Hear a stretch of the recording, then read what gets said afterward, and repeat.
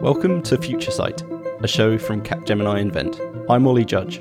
On this show, we explore new ways for you to adapt and grow for the future in business. This week, the new normal. The last year has seen a drastic change in the ways that we work and our relationship with the office. While technology has come a long way in bridging the gaps in the ways that we work, today we'll look at the human element and how our outlook on work needs to adapt to a more modern approach. Joining us today on the show, we have two guests, Ben Laker and Claudia Comenel. My name is Claudia Comenel, and I'm responsible at Capgemini for our client interaction with regards to people in an organization. My name is Ben Laker. I'm a university professor who writes for Forbes and Harvard Business Review. So this whole episode's about a new normal in inverted commas. Is this actually a new normal or just an accelerated normal created by the pandemic? From my personal perspective, I feel like everyone's just been dragging their feet for a really long time rather than actually putting in proper distributed working measures in place and all that kind of stuff. Do you guys agree, or do you think that this truly is a new normal and we need to start thinking in different ways? I actually think it is a new normal. The whole topic of remote working and having distributed workforce, having a new balance between remote work and being in the office, that's a conversation that has been there before. But I don't think we had figured out completely what this would mean for a virtual organization to the fullest, what this would mean for leadership, what this would mean for also organizational processes. I think the pandemic has forced us to really rethink organizations and how they tick, and also is still asking us to rethink what the new employee social contract will be. I agree with Claudia. It certainly is a new normal compared to what has gone before. It's what we would classify as an existential shock. And this isn't the first, and it won't be the last. If you remember back to the Icelandic ash cloud, overnight, massive disruption changed the way that certain sectors, certain industries operated. You think back to 9/11 as well, changed the way that air travel would ever be the same again. I can remember, and I'm sure many of you listening can also, you may be on a transatlantic flight, you could actually go in and see the pilot. To many people today, that seems insane that could even happen, but it did happen. And it was very normal. But of course, then it became the new normal, but for air travel. So as Claudia said, for a working world, yeah, this is the new normal. We're not going back. And whether you call it the new normal or the great reset or the old new normal, whatever you call it, we're not going back. And even if we could, there are so many businesses that either have collapsed or shed significant amounts of workforce or transformed into something so different that even if they wanted to go back tomorrow, they couldn't. I think that's a lovely point and a nice anecdote to start off with. So when we started talking about the new normal, and obviously when the pandemic kicked in, everyone was forced to do new things. What were the initial challenges that most people weren't really expecting that became challenges? So I think there was a bit of a technology hurdle, but Claudia, before you were speaking about how it was also the human factor of working hours sort of got completely disparate overnight. What did you see as maybe the sort of like top things that maybe we weren't expecting? I think we had probably, I would say, 3 issues or challenges that I saw. Really, number one was technology. I think not everybody was equipped to really have a fully remote workplace, and so technology in terms of software and hardware. Second one was actually more like a security issue. So how do you dial in to all these systems remotely that you have to have network access for, bandwidth of the system, so to make sure everything works? So for us, we had to change a lot of the accesses so that people can sufficiently go to the SharePoints, to the team sites, to all the applications that we are running. So they completely changed the security, how to do that, but then at the same time established higher security because people obviously have their laptop now at home, to make sure that there are certain blockers that you don't give away too much sensitive data. And the third one is more a human one, really around collaboration and leadership, because it sounds all very nice. We're going to have Teams meeting all day long. but doesn't mean that it's effective. It doesn't mean that we know how to collaborate in this distant environment. And everybody had very different issues, whether that is a partner that is working as well. So childcare, how do you organize your day? It's things from stress management, right? Because you can work from 7 to 11 p.m. So basically sit on your desk the whole time. It's then really health, mental health, but also physical health. I think I've never had so many conversations around how do you effectively collaborate in a remote work environment? How do you do workshops? How do you do these kind of sessions that you're used to do in presence for hours? And how do you do that?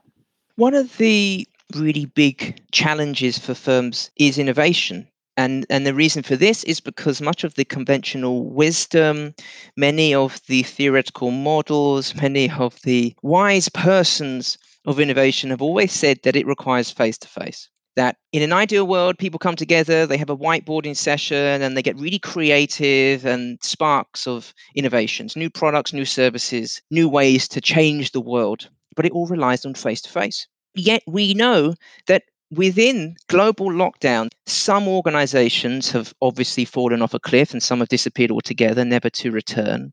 Some have asked for bailouts, but others, their pace of innovation has actually accelerated. So if you're like me, if you immediately sign up to Netflix and every other streaming device that's out there right now to get you through those dark and dreary nights in lockdown, then that's explained. So I think they onboarded around circa 16 million new subscribers. And what you're seeing now is as the world goes back to some sense of normal, in quotation marks, those subscriptions are falling. But if you're looking at the strides made by Amazon and also Twitter.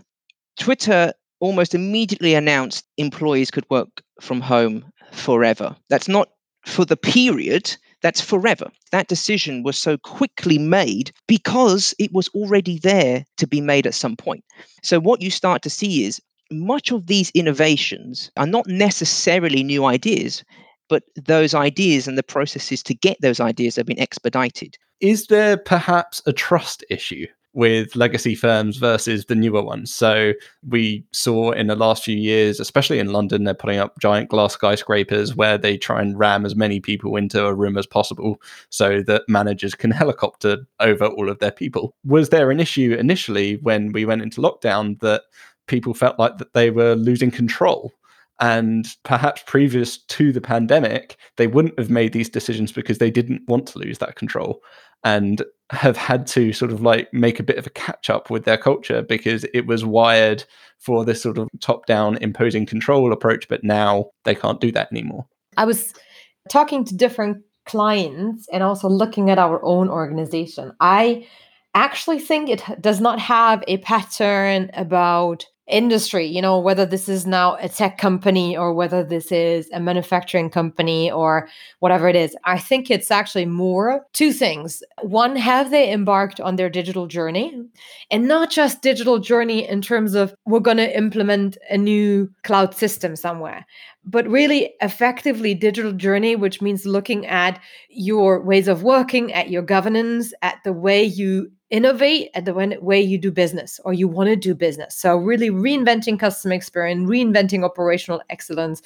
And with that, looking at new skills, at new leadership and new ways of working. So the companies that have embarked on that journey, they had faster and better data available to actually work remotely because systems are more connected and they have more standards. And I think they had to rethink their culture before. And I think that the second element I want to stress, I think those companies who've been effective in switching to remote work have a culture of collaboration, of trusting each other or rethinking of how you collaborate. Those companies who'd worked on their digital journey before and who'd reconsidered their leadership practices beforehand, I think they were better off in moving to this remote work environment. Okay, so if you were a company that maybe didn't have everything set up culturally correctly, and when this all went down, you kind of put in a load of patchwork temporary solutions. So you're like, okay, everyone has Zoom now, fixed. Yeah. If you're one of those organizations, how do you actually start trying to change your culture? Like, who's in charge? How do you go about it? Also, how do you go about it when you're remote and no one's in the same room? So you've got to sort of have maybe 7 different conversations about it. What would be your approach in tackling maybe an organization that was a little bit stuck in the past and was more hours on the clock than outputs? What we're doing with ourselves was really talk to the team leads or the project leads and think about how do you connect with your team, right? So what kind of meeting structure, communication structure do you need to rethink? And how do you do that? And simple things. How do you start a meeting? How do you delegate? So you have got typical protocols of how you delegate a task. How do you need to do that differently in a remote context? And less give a time frame or kind of a way how to do it, but more what is the expected outcome. And I feel like we're moving more to agile practices, kind of have more quick touch points each day or during the day to make sure we're on the same page. Because the longer you sit alone, the longer you can walk off in different directions that may not be intended. And then the third recommendation is really don't shy away from working sessions or workshops online because it is possible. You just have to rethink of how you do that. You can still do whiteboards or brown paper sessions online. It's just you can't fight over the color of post-its in one room, but you do that virtually, right? So you can still do that. It needs a little bit more effort in engaging with the team and making sure everybody is engaged because the distraction you have at home is higher than when you sit in a room together. I actually wanted to dig a little bit more into distractions and how when you're at home, things are completely different and your working hours change. And to be honest, also your productive hours may change. For example, I know that I'm more productive first thing in the morning, get up 7 o'clock in the morning till about 10 o'clock and then into the evening, not necessarily those middle hours. Has it really changed, or wasn't that always the case? You just worked through it because you sat in the office. So, say, for example, my bad hours have always been after lunch between 2 to 4. That doesn't change just because I'm sitting at home. But now I can organize my day a bit differently and say, that's the time when I walk my dog, or that's the time where I have a coffee or so. I think the personal productivity, that didn't change. It's just you're more conscious to it because it's just you in front of the computer. It's just the awareness that is higher. So, how do you start to build balance off the back of that then? So, there's been a lot of talk about people working longer because they're at home, their commute's gone. Essentially, that time that might have been your commute before is now, oh, I can work during this hour. How do you make sure that your team members aren't getting lost in that and extending their hours and almost devaluing their time? The commute is an interesting one. I think the data says it's adding about 400 additional hours per year per employee, which is an enormous amount. Microsoft are, in fact, developing a product right now to simulate a virtual commute. What that looks like, I'm not sure. It may be an app or some sort of transitionary system, but they've identified that people cannot go from home life straight to work life without some mental disruption. They believe it can cause cognitive overload. That's one of the primary issues with working at home. One of the benefits of an office is that it is focused on the same thing.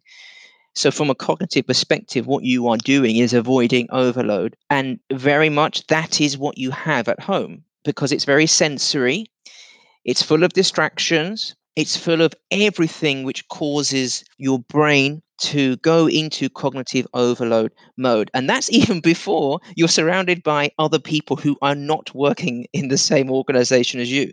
Someone saying, would you like me to pick up on this? Would you like me to do this? Would you like me to do this? All of that coming in, that creates a sense of tiredness that you would not have experienced before, even when you add in a stressful commute and bookend it at either end of the day.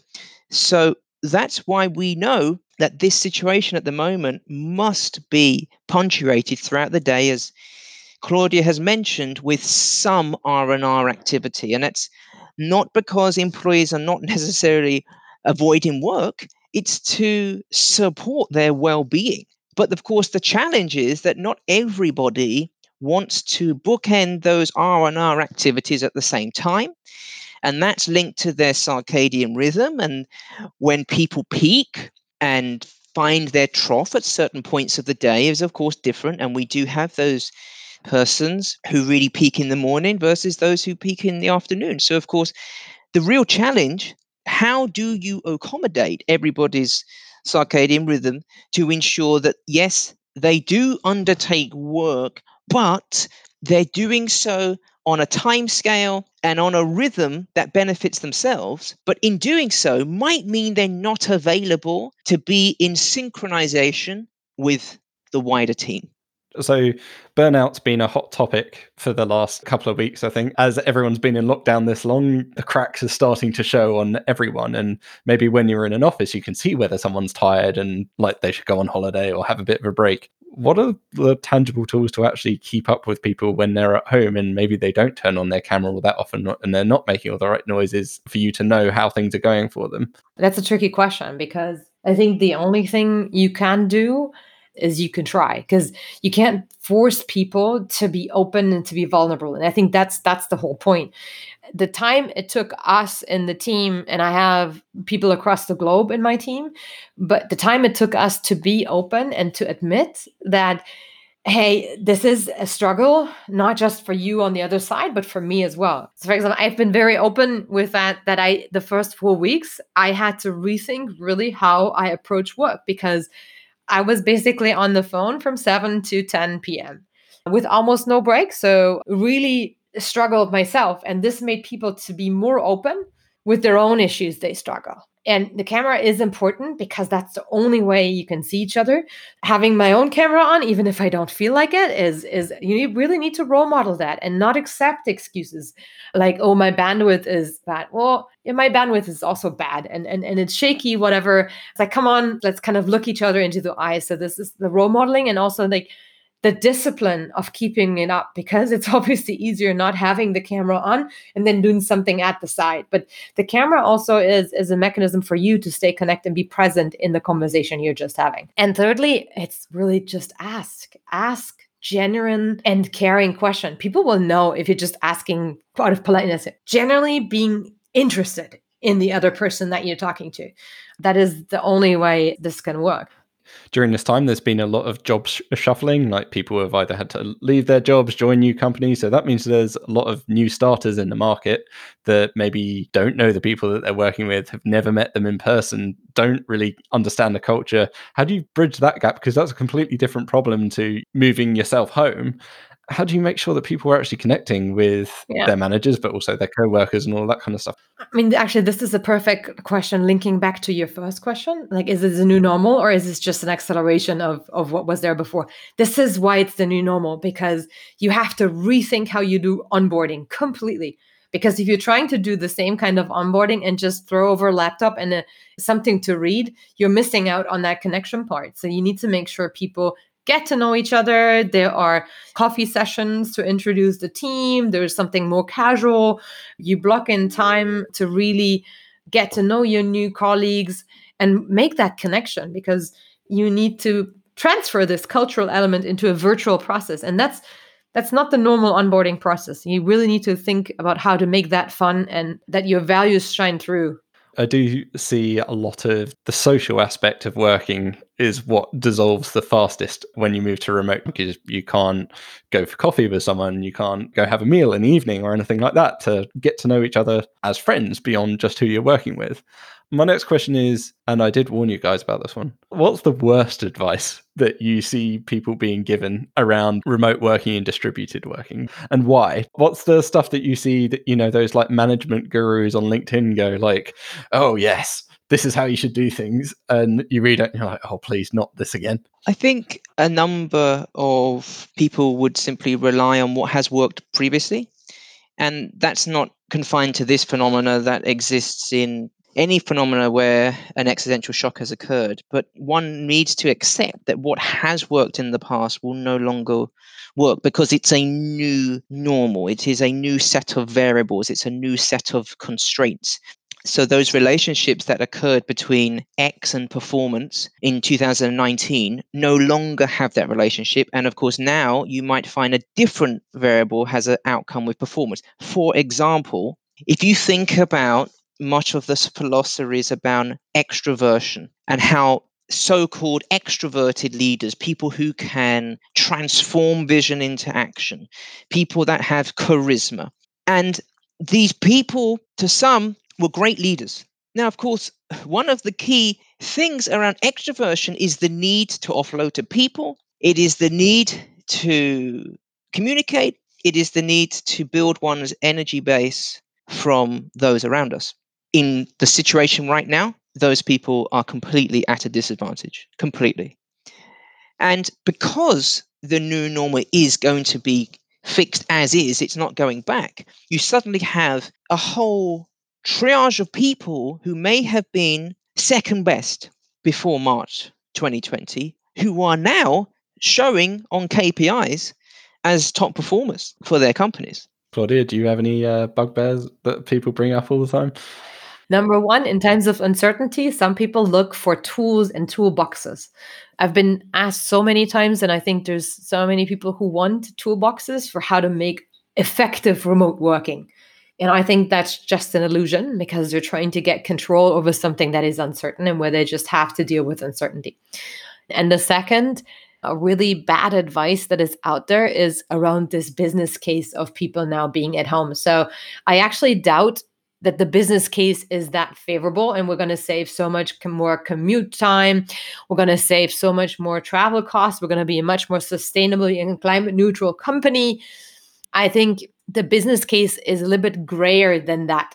We talk about collaboration culture quite a bit. That is hard to put into a KPI and a business case. And then we talked about burnout and stress management, just the negative impact on a business case by, let's say, 50% of the workforce being in a long-term sick leave. There's so many more variables to take into consideration to a business case that it's not just about being more productive or not traveling or not having commute time. So I think the simplicity of the business cases is one that I see out there that's a bit more gray. So we've got vaccines in the mix now. I think there have been some pros from people working at home and learning their own working habits and all that kind of stuff. And how do you maintain going forward when people do start going back into offices that maybe not everyone needs to go back? Ben, I know you've been looking to, what Twitter and Microsoft are looking at with kind of like risk reward of keeping people at home. So do you have anything around that on how they're maintaining their culture as maybe some of them are going back to work and some of them are staying at home? Many organizations will follow Twitter's offer to employees. You could also use that word control, because if you think around why they give that as an option, that's not a gift. It's a strategic decision. And every strategic decision a company ever makes typically favors the company, not its employees. There's a reason for doing that. There's a rationale. It's because we know that those who work from home, productivity goes up. And those from work from home are also cheaper to manage because one does not need huge real estate. So there are some big strategic decisions as to why that would be the case. So in terms of companies choosing to bring people back, I think you will start to see that if some of the major corporations in the world have already decided that the office is dead, Twitter being one, Square being another, there are many others who are following suit, then that sets a benchmark. It allows companies to compare themselves and start to think, okay, well, if these companies have already considered the relative merits of doing this, why would we not follow suit? I'm sure there will be some organizations that will look to return. Many others simply won't. And you may also have a situation where companies want their workers to return, but actually workers have decided that they will not. I believe it already is in Germany a human right to decide where one works from. I believe the litigation is currently going through in Germany. This is being looked at. It will be a test case. It will be the first of its kind in the world. I fully expect that to be granted. If it's granted there, very soon see this as a legality. Persons will be able to choose whether they work from home or in a place of an office. And of course, by that point in time, it no longer becomes the company's prerogative. They have no choice over the matter. They will likely have to provide two options, and worker will decide whether or not to have a blend, perhaps certain days come into an office, or remain totally at home. For employee flexibility and those who have fought for a long time for more flexible options with regard to employability, this is going to be a huge win for them. I think companies may go back to the old ways of working and traveling because they feel that's the way to preserve their culture.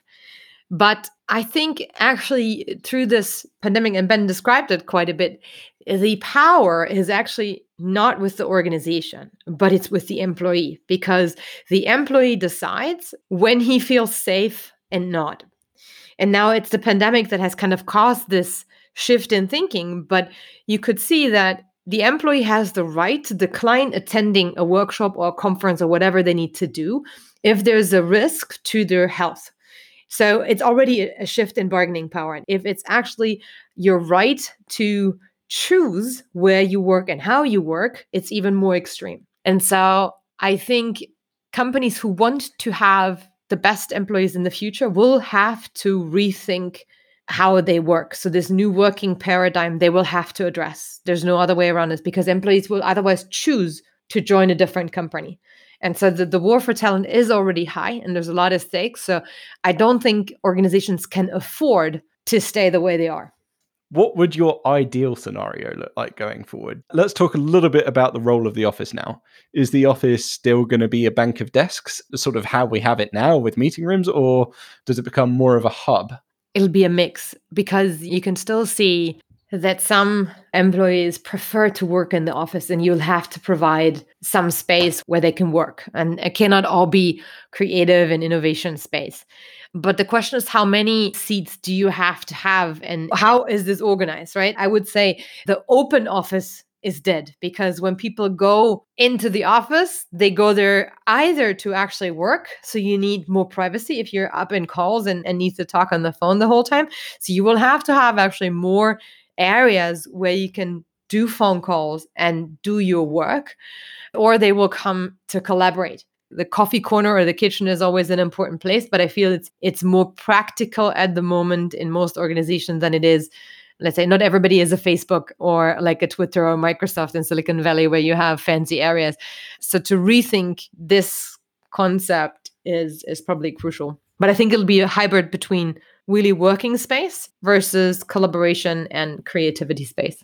I would completely agree, because if you think at home, productivity has gone up. So that must mean as a variable that people can work from home and they're working harder. But there's missing something. What's missing? It's this spark, this connectivity, collaboration. So I very much think that people's primary residence of work will be their home forevermore, but people will regularly venture into an office of sort as a hub, as Claudia has defined it, where actually it looks a little bit like a Starbucks or equivalent. This is not necessarily a place to work. That means remote work can stay forevermore without the huge risk of burnout. I'd agree. And just to wrap this up, I think while many listeners may come into this conversation thinking that we're going to talk a lot about technology and, how everyone VPNs in and all the cloud services that you can use, I think we've come around to the fact that it's more about control, trust, and vulnerability. And let's say before the pandemic and everything happened, there was this word that everyone used to band around: we're open, we're a transparent company. But I don't think up until now anyone has truly been open. And Claudia, you were talking about how you have to open up that vulnerability a little bit to work remotely effectively, because otherwise people don't know who they're talking to or how. Is some of that vulnerability and openness, when we go back, is that going to disappear? Are people going to put their guard back up? I think it's the misperception of digital transformation that is the technology problem. It's never been. I think people would have liked to think that because it appears easier. But any piece of technology, in the end, it's humans needing to execute it, right? And so it's the same here. The technology is an enabler. It's something that helps us to connect and that allows us to connect, because if we didn't have the technology, all of this wouldn't be possible. And so the connectivity, the software, the bandwidth, the speed of the computers, all that allows us to actually connect and to make the human connection possible. It's hard to say whether this vulnerability will go away or people will go back. I think it's human to wanting to protect yourself of vulnerability. It's probably how we brought up. But I think if you could see the shift of leadership theory and also the leadership styles that are effective, I think there's a tendency to have more human connection in that and to focus more on the empathy, on the human relations. So I can't imagine that it's fully going to go back to normal, especially if we're staying in this kind of remote context. So it'll still require us to connect. I hope that it's maintained in its current guise. I think it's very important for people to have a sense of shared community and the vulnerability that sits underneath that in order for it to work.